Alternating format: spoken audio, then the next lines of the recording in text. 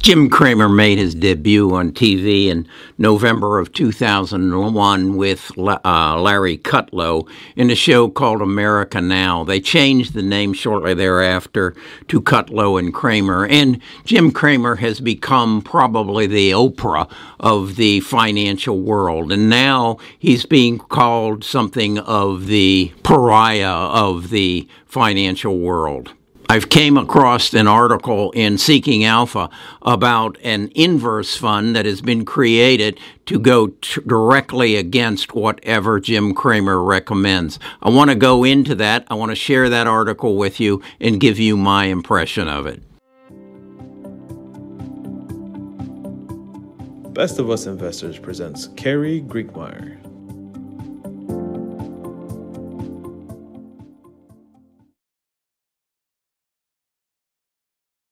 So how did Jim rise to his fame? Well, I think he was pretty accurate for quite some period of time, and he had exposure, and he's one of the few talking heads on either YouTube or the TV programs that's been through the dot-com bubble, the subprime crisis, any other dips that occurred in that time, and then he's the one who took us through the coronavirus situation. But now he's fallen into some disfavor, as the article from Seeking Alpha documents, and I'll give you a link to it.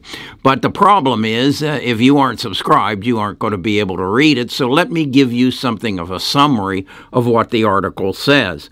It basically goes and shows the history of Jim Cramer's Mad Money. And in this graph, you can see that it peaked out in 2000, or hit a peak that took a little slump and then came back up in 2021.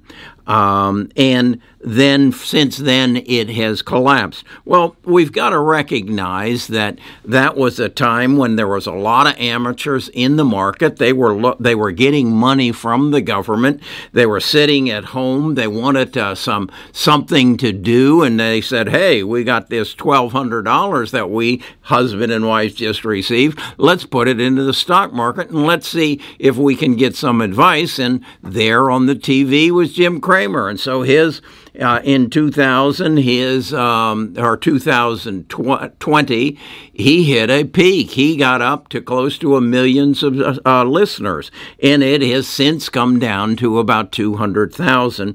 As the money went away, as particularly people started losing money, and now Jim is getting a lot of flack. If you are on Twitter, find his Twitter account and go into some of the comments, and Jim is getting a lot of hate. Is it justified? Well, I guess my feeling is he's offering his advice based upon his experience, and then you have to determine whether he knows what he's talking about or not, because the ultimate person who clicks that buy button is you, not Jim. So let's look a little bit further. What's this fund that is inverse all about?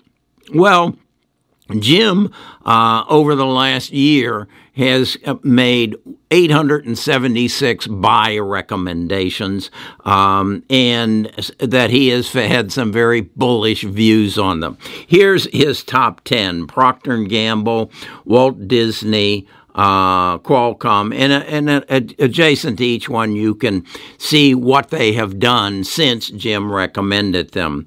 Constellation Brands, Morgan Stanley, Johnson & Johnson, Halliburton, Metaverse, Pioneer Natural Resources, and Marvell Technologies. Marvell down 30%, Qualcomm down 28%, Disney down 29%. So the article is pointing out that he doesn't have much of a track record. So what the author went and did was create an inverse fund. That is to say, create a tracking device, and they went back to 2020 and said, okay, if we had bought what Jim recommended, what would we have returned, and then also what if we shorted those positions, what would our return be? And you can see that their return would be 20%. If you annualized it, it would be 26%, while the NASDAQ or the S&P was down 6.29. So Jim's returns were pretty sad. If you went negative, his recommendations, you'd be up between 20 and 26%.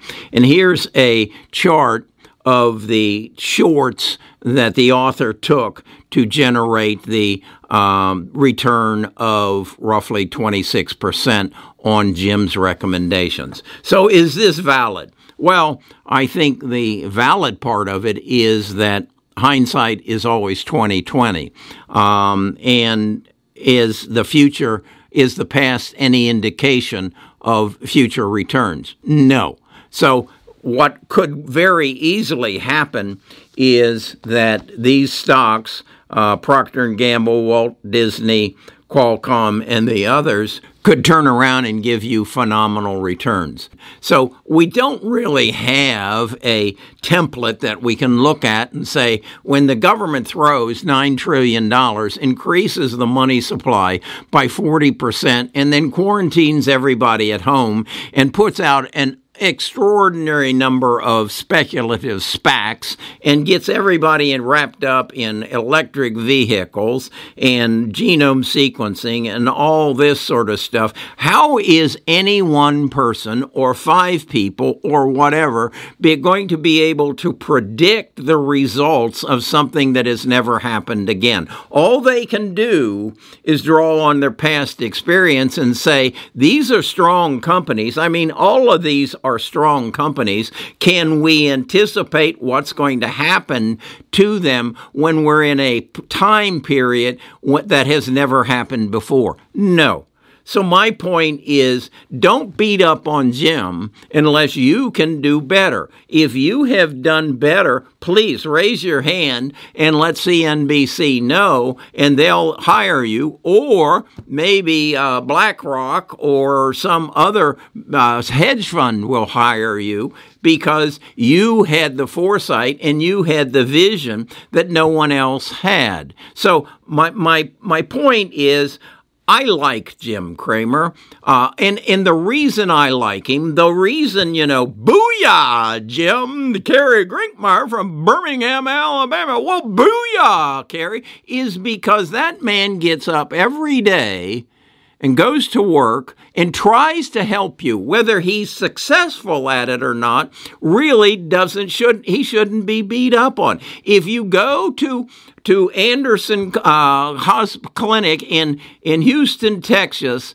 and the doctor doesn't cure your cancer, should the doctor be crucified? He did the best he could. He got up every morning and worked to help you with the tools he had. So don't beat up on him if his tools didn't work, because he was facing a situation he never faced before. From my history of watching Jim Cramer since 2001, I know he meets with CEOs and CFOs and works his butt off to give me the best information that he has at his disposal to help me make better investment decisions. Do I think he has some conspiracy going on and he's pumping and dumping these stocks? No, I do not. Now, I could be dead wrong, but I don't think you can survive 23 years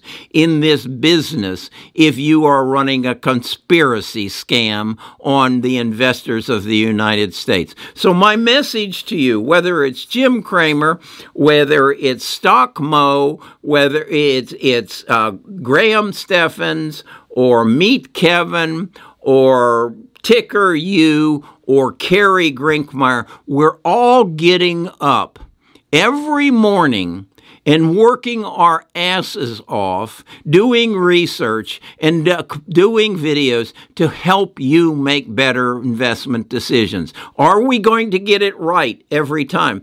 Hell no. Have any of us experienced what we're going through now? No.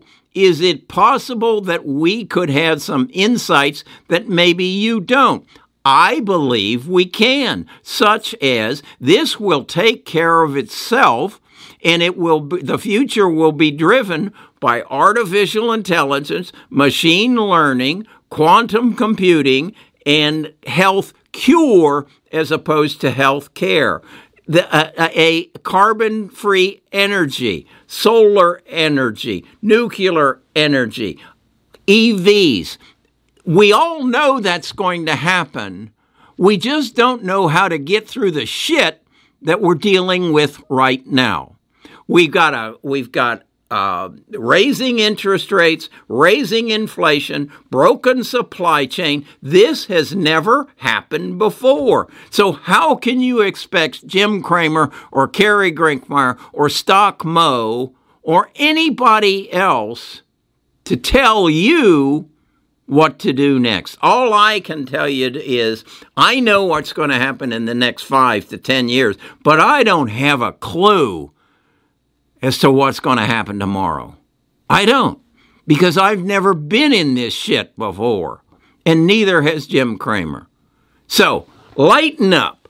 What I would suggest you do is study, understand what's happened, and then you'll have an insight as what is going to happen. I think the things you need, as I said, to study are artificial intelligence, machine learning, quantum computing, health cure, and then pay attention to what's happening in Russia and Ukraine, and for God's sakes, pay attention to what's happening in China. Right now, the biggest change in this world is the coronavirus. What's going to happen relative to our healthcare system is number one. But the one thing that could replace that as the most important thing is China. And if you don't understand what China's economic situation is, and if you don't understand why nobody wants a yuan to trade with, if you don't understand that, you're behind the 8 ball, and you're going to get slammed. So study China and become an expert. And if Jim speaks about China, listen. I haven't heard him talking about it, but that's the future. I don't know what's going to happen tomorrow. I really don't care. I'm investing for the future. I'm shorting China. Okay? So I expect a needle to go into my arm and cancer to come out of my body. I expect China to collapse within 5 years. That's how I invest for the future. I don't know what's going to happen tomorrow. Talk to you, though, tomorrow.